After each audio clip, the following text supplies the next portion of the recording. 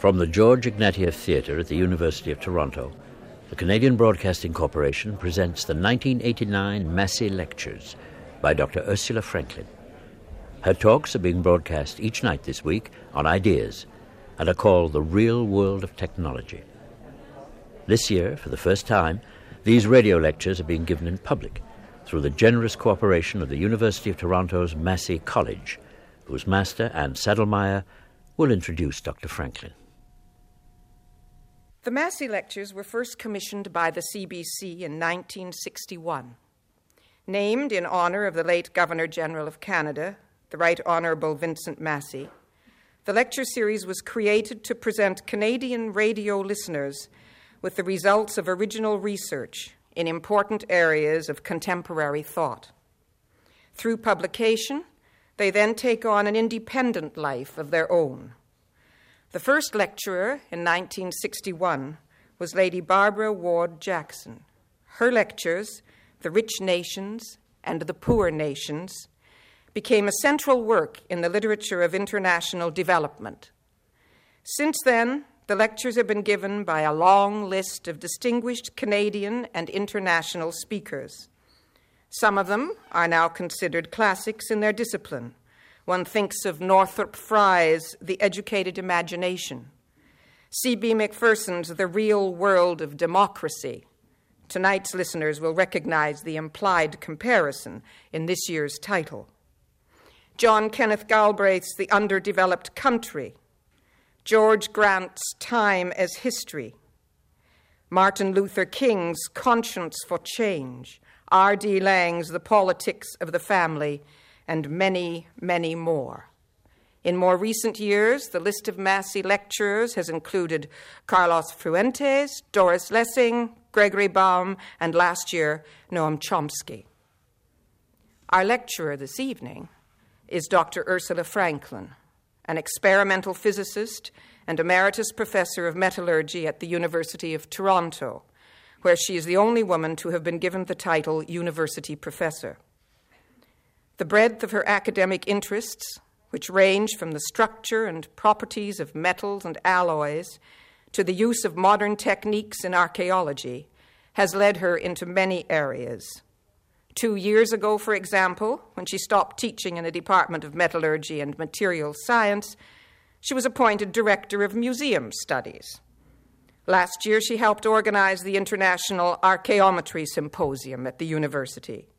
She is an affiliate of the Institute for History and Philosophy of Science and Technology and of the Royal Ontario Museum, and a former board member of the National Research Council and the Science Council of Canada. True to her Quaker experience, she is active in community affairs, the voice of women, and many public activities concerning peace, international understanding, and the role of women in society. The recipient of many honors, a Fellow of the Royal Society, an Officer of the Order of Canada, that dedication to knowledge for the benefit of humanity is perhaps best exemplified by the inscriptions on 2 of the many awards on the walls of her Massey College office. The Marguerite and Vernon Heaslip Award for Environmental Stewardship, given by the National Survival Institute, the Canadian branch of the United Nations organization, and the Wiegand Award for Canadian Excellence, for making significant contributions to society's understanding of the human dimensions of science and technology. Professor Franklin is no stranger to the CBC and to the Ideas program.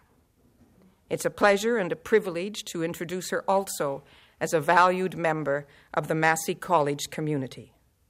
Tonight, she will offer the first of 6 lectures on the real world of technology.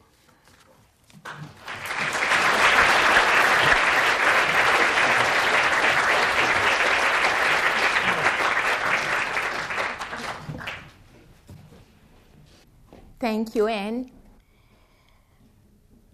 As I see it, technology has built the house in which we all live. There's hardly today any human activity that does not take place within this house And compared to people in earlier times, we rarely have a chance to live outside this house.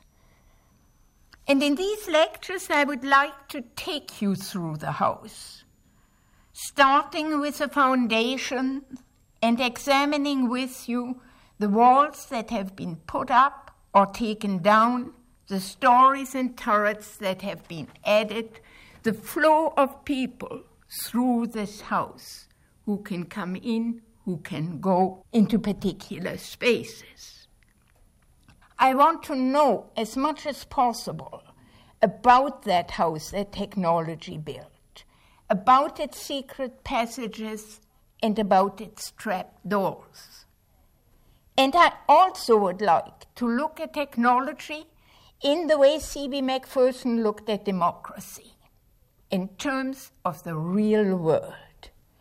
Technology, like democracy, includes ideas and practices. It includes myths and various models of reality.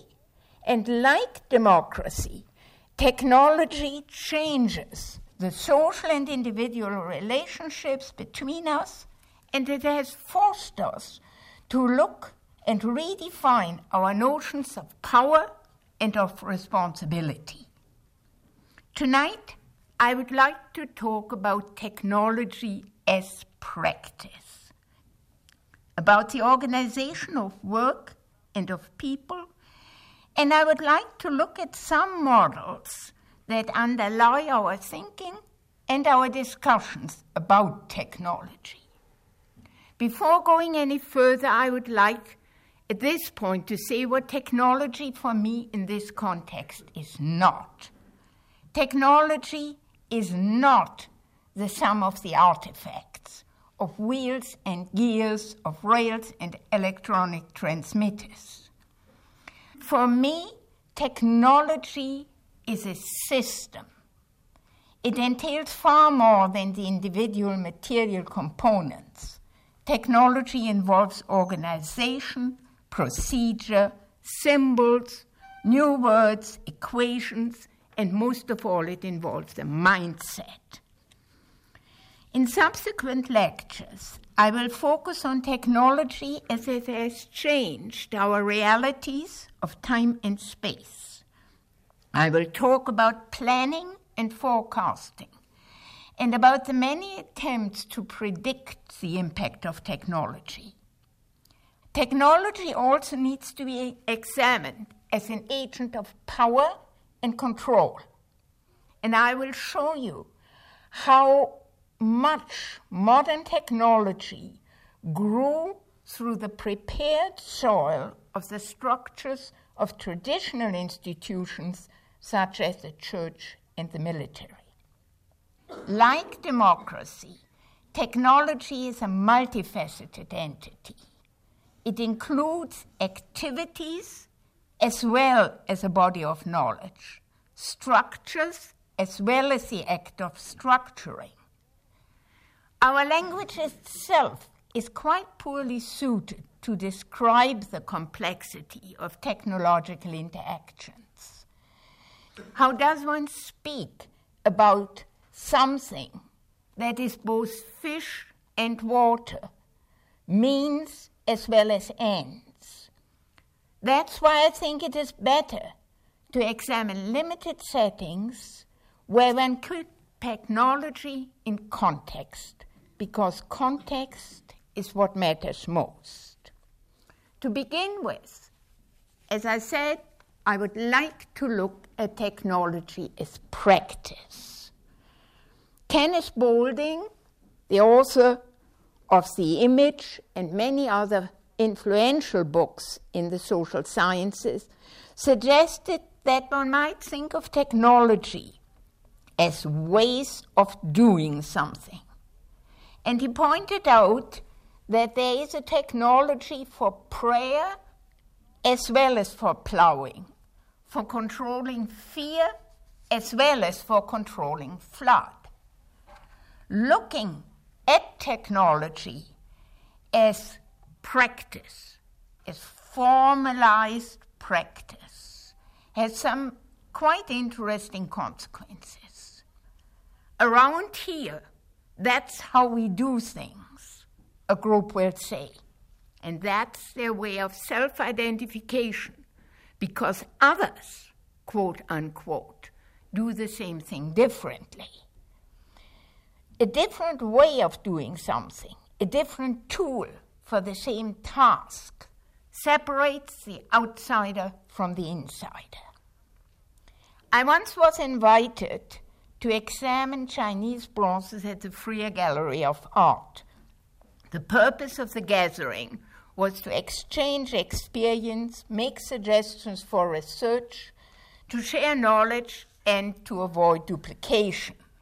We were about 6 or 8, and I will never forget the scene.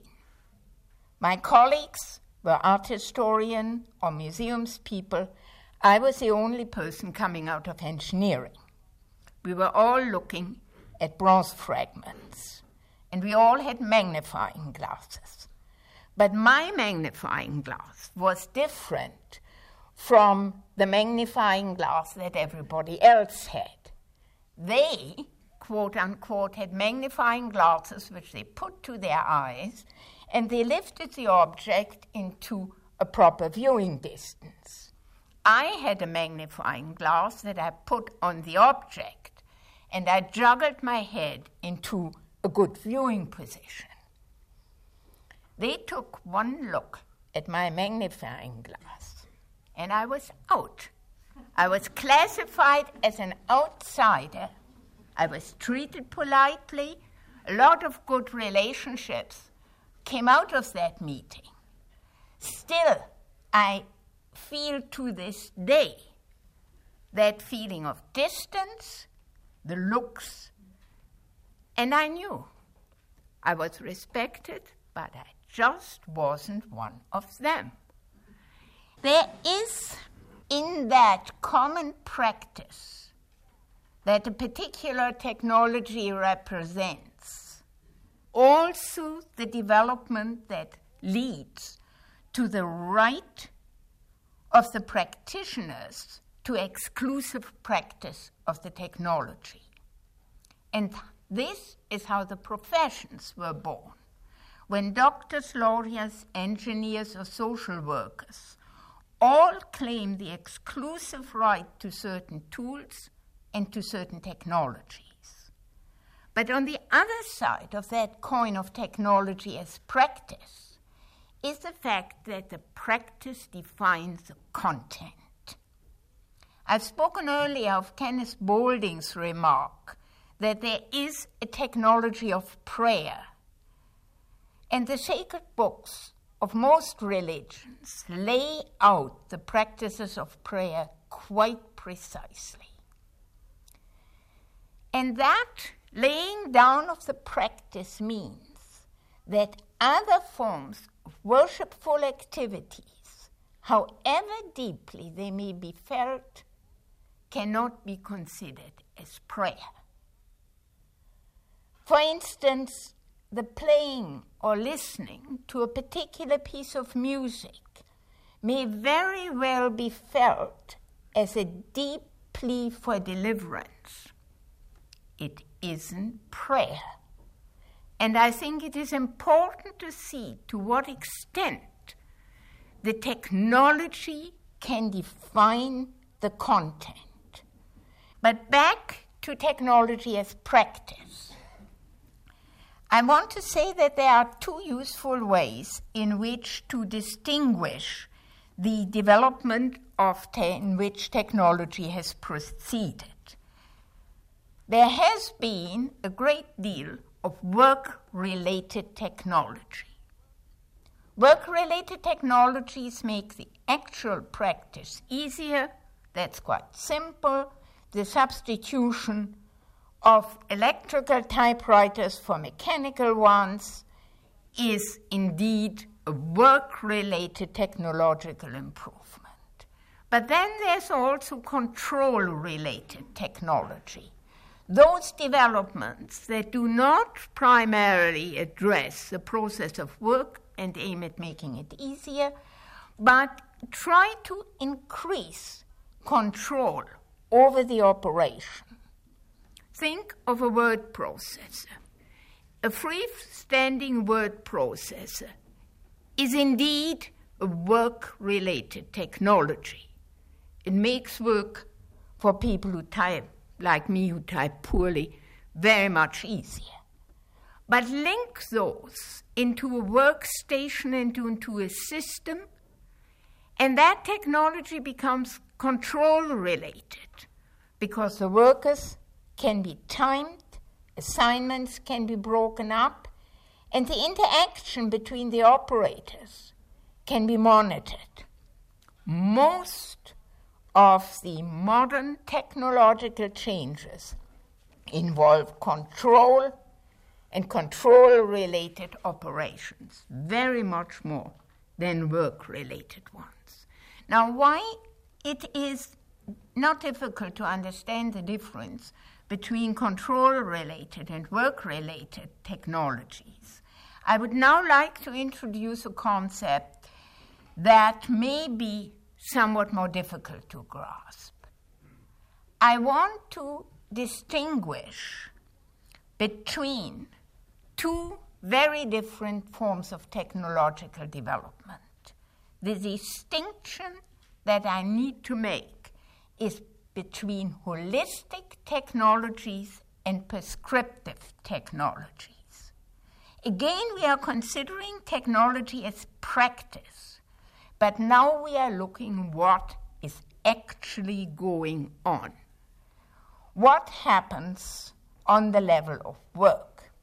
And these two categories of holistic and prescriptive technologies have very different specializations and divisions of labor, and consequently they have very different social and political implications. Again, let me say, what interests me is not what is being done, but how it is being done. Holistic technologies are normally associated with the notion of craft. Artisans, be they potters, weavers, metalsmiths, control the process of their own work from beginning to finish. And their hands and minds make situational decisions as the work proceeds, be it on the wall thickness of a pot, on the shape of a knife edge, decisions that they only can make while they are working. And they draw on their own experience, each time applying it to a unique situation. The products of their work are one of a kind. However similar the pots may look to a casual observer, each piece was made as if it were unique. I want to quote a short paragraph from Melville Herskovits. It's from his Economic Anthropology, which was published in 1952. He points out, as an anthropologist, how often very sophisticated level of specializations exist in various societies. And he writes, in still other societies, certain men and women specialize not only in one technique, but also in a certain type of product. As for instance, when one woman will devote her time to the production of pots for everyday use, while another one will make pottery exclusively for religious rites. It must be stressed that except under unusual circumstances, we do not find the kind of organization where one woman specializes in the gathering of clay, another in the fashioning of it, a third in the firing of the pot, or where one man devotes himself to the getting of wood, another to blocking it out roughly, and the third one to carving it. It is this specialization by product that I call holistic technology. And it is important because it leaves the doer in total control of the process. It is quite different from the specialization by process, which I call prescriptive technology, based on a quite different division of labor. Here, the making or doing of something is broken down in clearly identifiable steps, and each step is carried out by a separate worker or groups of workers who need only to be familiar with the skills of performing that one step. And this is what is normally meant by division of labor. The notion of division of labor is most familiar to us from the Industrial Revolution, where the factory system resulted from large-scale applications of such divisions of labor.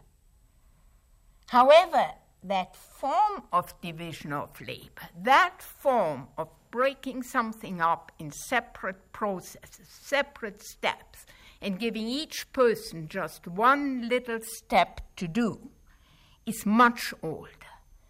The ancient Romans made much of their pottery, particularly the ware that is called terra sigillata, in a mass production mode, essentially by such prescriptive technologies. We have the texts. We, of course, also have the artifacts. But more than 1,000 years before the Romans did that mass production, the ancient Chinese made bronze vessels, and they organized a prescriptive technology par excellence with that clearly defined division of labor. The Chinese way of casting bronze, which began well before 1200 BC, is indeed a production method, and it is also unique to China. I'd like to take a moment to describe Chinese bronze casting techniques to you, not only because I love Chinese bronzes and I've spent a lot of my professional life studying them, but also because Chinese bronze casting is such a magnificent example of prescriptive technologies and their social impact. I think that understanding the real meaning, and that means the social and political meaning, of the division of labor and prescriptive technology is the most important step to understanding the real world of technology. Now let's quickly imagine that it's 1200 BC, the height of the Shang Empire. A large bronze vessel has to be cast, one of these big things that you see in the Royal Ontario Museum, a cauldron, the Chinese call it a ding. And how would that happen? Assume you would be the emperor. You would say, hooray, we beat them. Let's have a big ding for the occasion. First, there would be a model made. The model would be life-size, full-scale, with all the decorations on it. It would be made in clay, but it also could be carved in wood. And if you were the great I Am, you could say, I like that one, but I don't like this one, because you would be sure the final thing would look like that. Once you approved the model, a mold would be made. People would put very fine clay first and then coarser clay around that model and then would let it dry. That mold would be carefully sliced and taken off, almost the way we peel an orange. Imagine you peel an orange really nicely in segments and carefully take the segments off. This is how the dry mold is separated from the model. The mold is then fired. It has to be fired to a temperature that is higher then the temperature of the molten copper or bronze that it will contain, because you don't want to make that ding and then the thing collapses on you. The mold must hold the hot metal. Once that is done, the mold, now fired, is reassembled around the core. Now imagine your orange peel and a round sphere of glass. You assemble that orange peel nicely around that sphere, but you put little stickers in so that there's a space between the mold and the core, because there ought to be some molten metal poured into that space. And you will need the various funnels and vents to not only pour the metal in, but let the air out that is in the space. Otherwise, your bronze will look like Swiss cheese.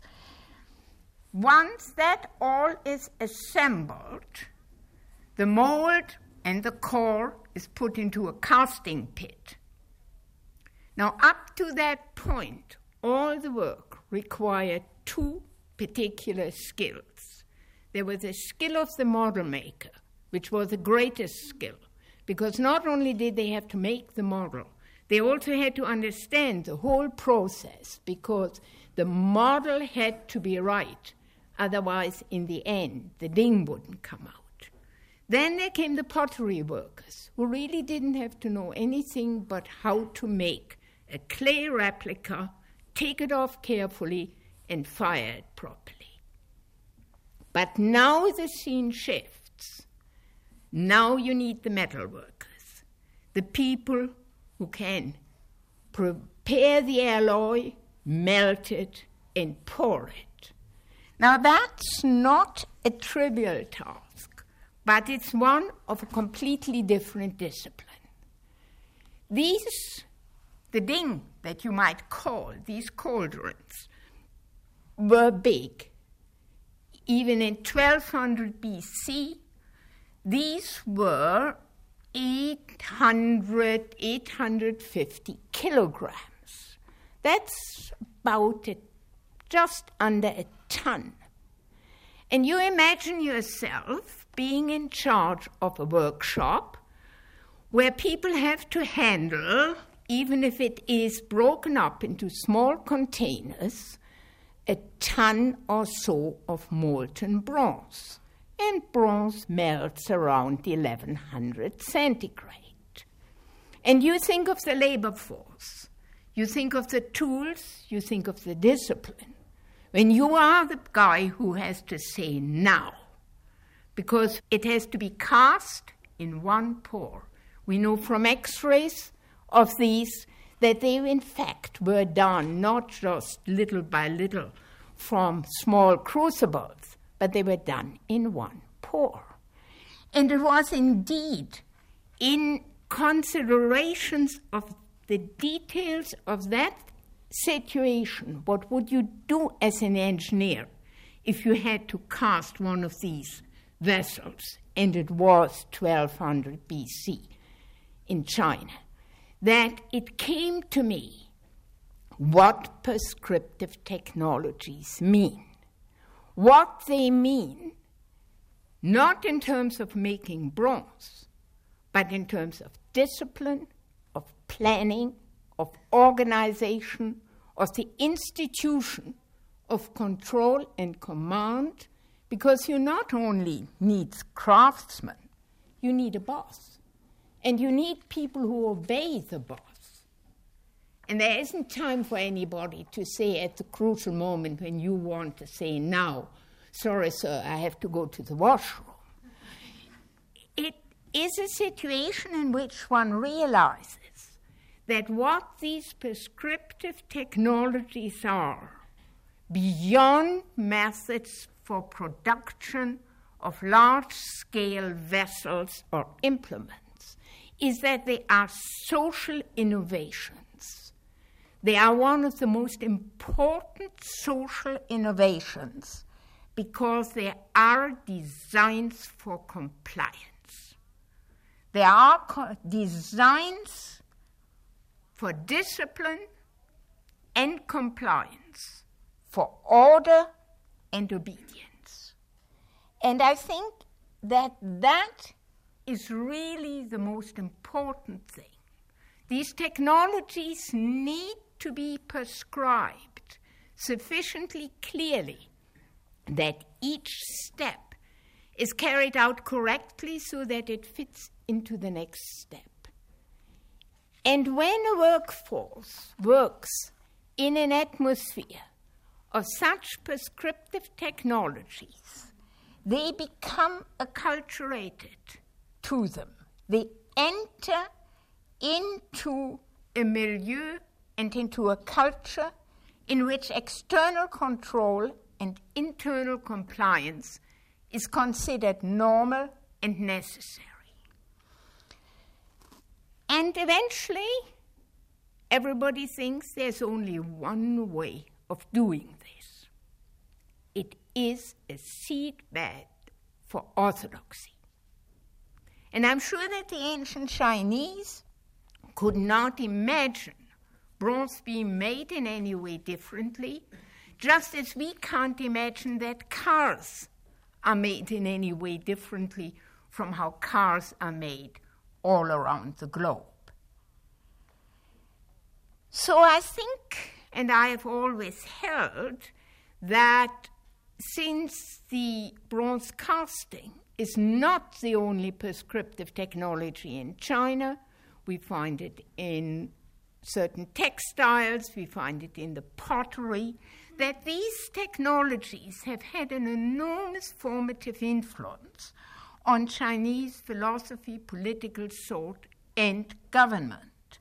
And the early development of Chinese bureaucracy, and particularly also the imperial examination, the stress on what the Chinese call li, the right way of doing something, comes out of that acculturation of a population through prescriptive technologies. And this is why I consider the distinction between holistic and prescriptive technologies so important, because prescriptive technologies, of course, have gone well beyond the production of material things. They have moved to administrative and economic and very much government activities, and you just for a minute think of filling out an income tax form. That's an exercise in prescriptive technology that everyone in this country goes through at least once. And we think, at the end, or tend to think, that this is normal, that everybody has to do it. And there you go, one step depends on the other, has been prescribed, has to be fulfilled, and you try and use some imagination and incentive and situational judgment. And you know that prescriptive technologies are designs for compliance. They are important social inventions. And on them rests the real world of technology in which we live. And so I think while we should not forget in any way that these prescriptive technologies were exceedingly effective and are exceedingly effective and efficient, they come with an enormous social mortgage.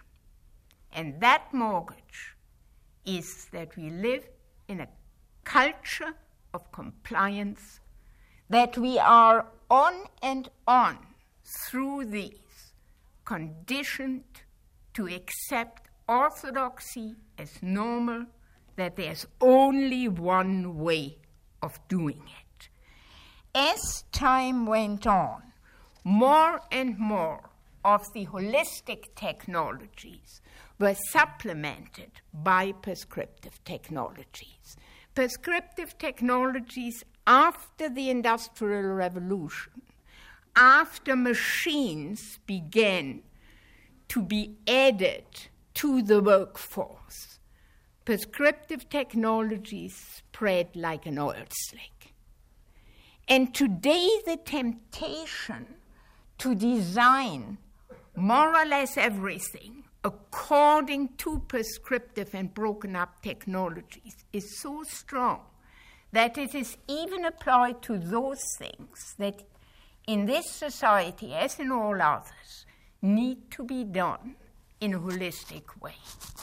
Let me just, for one quick digression, let you think about the degree of ordering and directing that exists in our society. Think for a second about these smart buildings, where somebody has a card with a barcode, and according to what is on their card, they can go into certain areas they cannot go.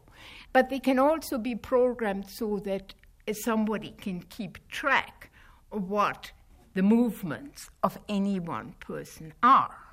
Now just think for a moment, Adam and Eve had lived not in a garden, but in a smart building. And I'm sure the divine designer would have arranged things so that they would have never seen an apple. But I think, joking aside, the prescriptive technologies eliminate choice and eliminate principled choice. And I think it's very important that we realize that in these innocuous things, such as smart buildings or so, sits a technology that is a social design for compliance, and is also a design that eliminates any situation in which you or I can make a principled decision. And this is design, and this is the real world of technology. There are a number of concepts that will run through these lectures. One of them is based on the experience of growing things. And there's a model that is based on the later experience of producing things. And there's a real difference between a growth model and a production model. It's important that we talk about this because it's only these common models and the common metaphor is what it makes it possible for us to talk about things. And often the models are not stated. They are underlying the discourse. The normal old model that one used as figures of speech was a model of the cycle of growth. It seems that the folklore is a bit skeptical of the overgrown. It's always the giants who are stupid, and the little people are smart and agile and get through. It is in production that growth and scale suddenly become dimensions that can be manipulated, because what is very characteristic of a growth model is that one can promote growth, but one cannot commandeer it.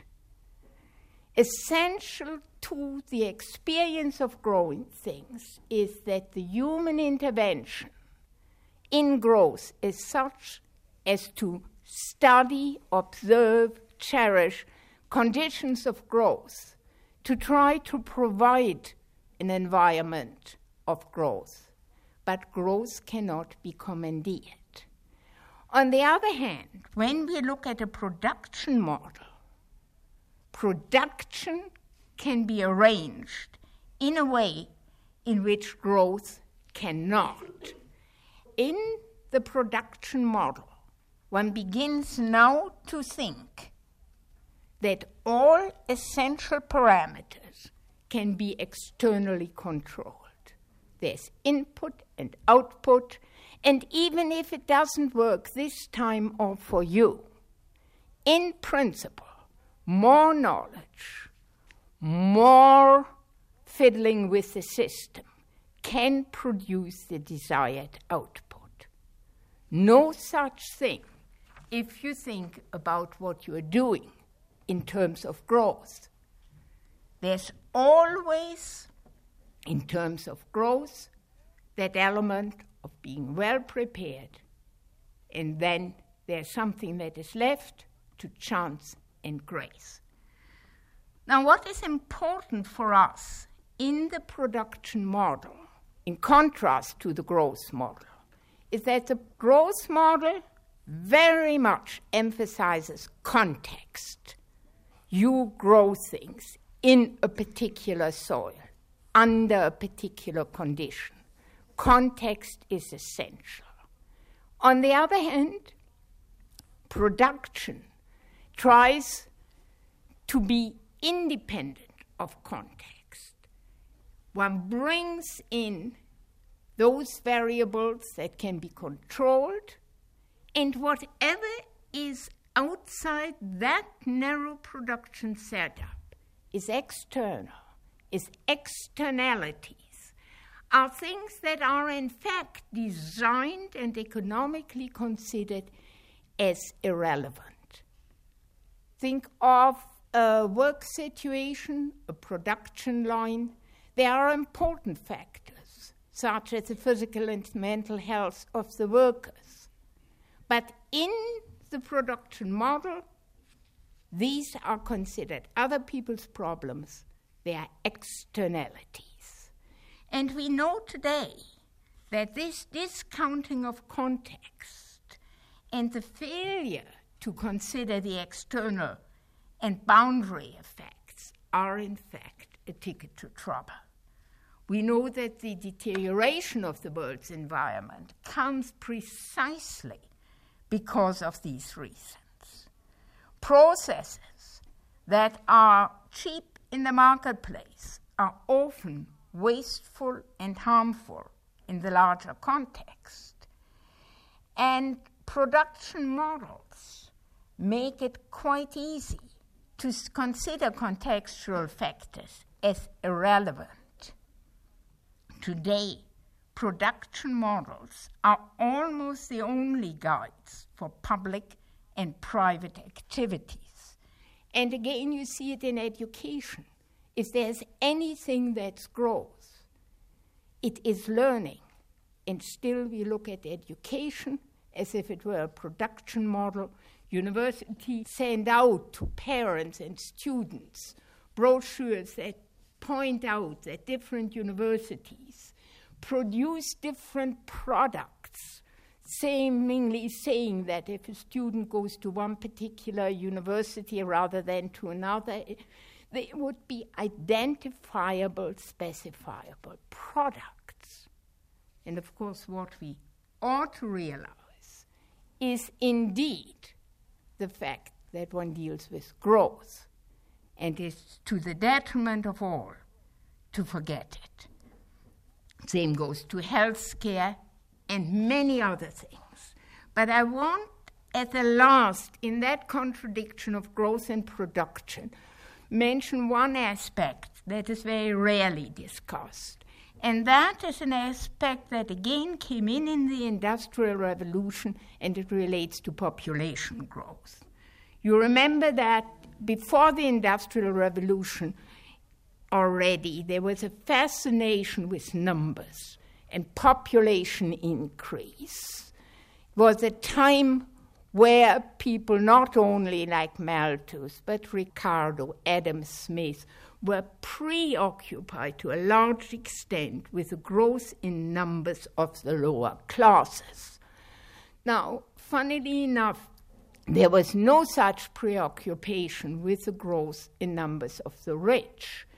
I looked it up, and Queen Victoria had 9 children. The youngest was 3 when the Prince Consort died.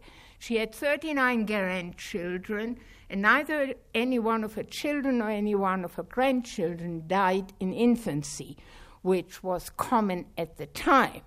And the drain on the public purse, one would think, of 39 grandchildren of Queen Victoria was substantially larger than of 39 grandchildren of wives of miners or farmers. Nevertheless, the tutting was the growth in number of the poor. Now, out of this came a part of science, which we call demography, and one can now forecast population increases, decreases, life cycles all around the world. What is so astounding is that we have no demography for machines, while for 300 years this has gone on with people. Nothing is on the books on the demography of machines. Demography of people is a legitimate study. But who knows anything about the increasing car population?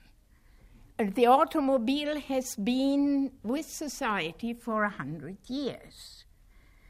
We have the infrastructures for their support, from the gasoline, from the service stations, roads, bridges, parking garages. There's a whole infrastructure for a machine population, but we have no demography. The numbers could be generated, but there's no political will. And in spite of what we know today about resource limitations, about smog, about clogged roads, about toxic emissions, there's no public discussion about birth control on cars. In terms of machine demography, useful statistics which could be generated are very hard to come by. And one has to ask oneself, in what society does one live when China can introduce and enforce a one-child per family policy, a policy that the rest of the world approves of, and China justifies because of the future of the country and the future of the world. But nowhere in North America, in Europe, in Japan, is there any serious discussion about a one-car per family policy rigorously enforced. And I think if we want to continue to live in a real world of technology, we better look at the gaps in our knowledge that come through the approaches we take to both growth and production. I began these lectures by looking at technology as practice. And I was particularly anxious to put before you the importance of prescriptive technologies. I drew attention to the models of growth and the models that are currently popular, models of production. I did so because I think it's there that some of the changes, first in the discourse and then in the politics, have to take place. And I want to close by giving you another little bit of Ken Boulding, and it relates to these models and the need to reform, replace, and question them. And he says, we cannot walk before we toddle, but we may toddle far too long if we embrace a lovely model that is consistent, clear, and raw. Thank you.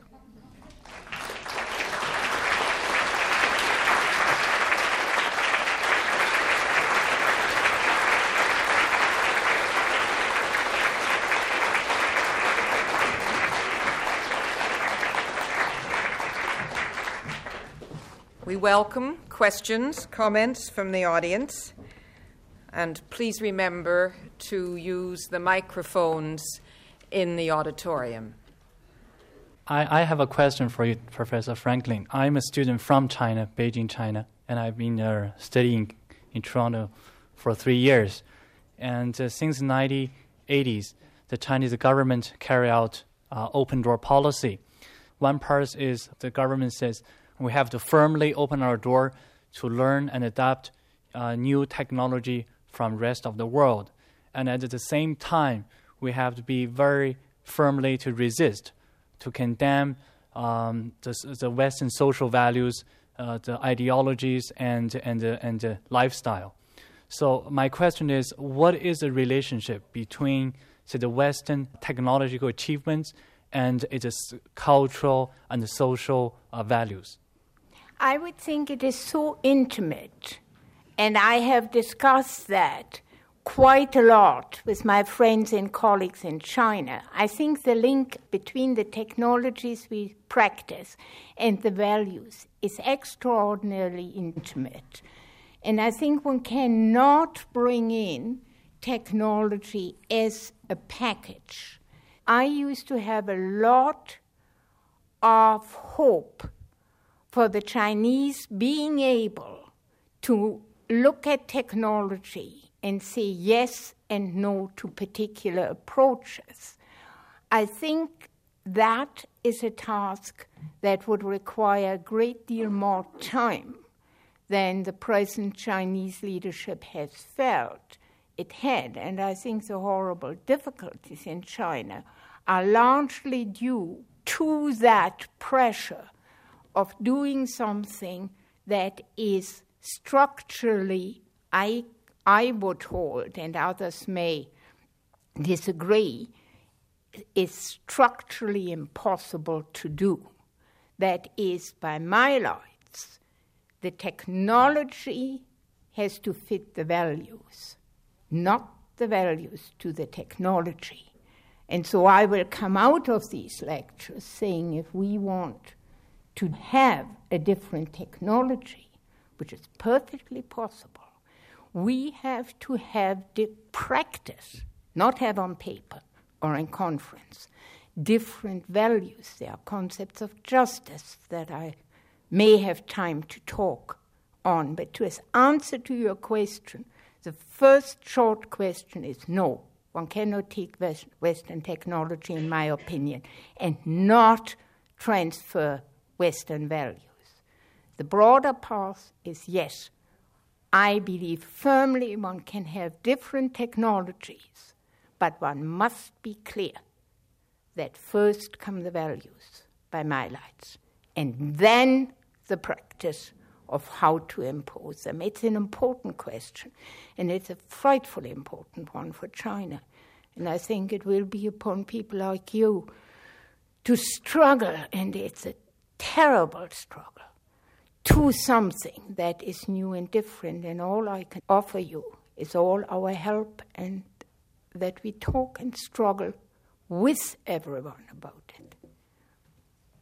Tonight on Ideas, you've heard the first of the 1989 Massey Lectures by Ursula Franklin. This series, called The Real World of Technology, continues tomorrow.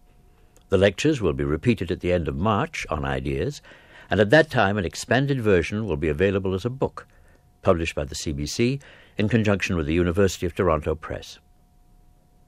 Tonight's broadcast was produced by Max Allen, with Bernie Lucht, Lon Tulk, and Gail Brownell. I'm Mr. Sinclair.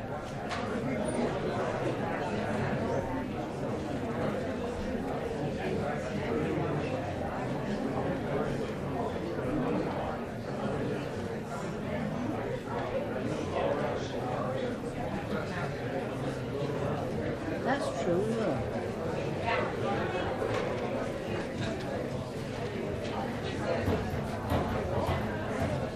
No, I went down to the park.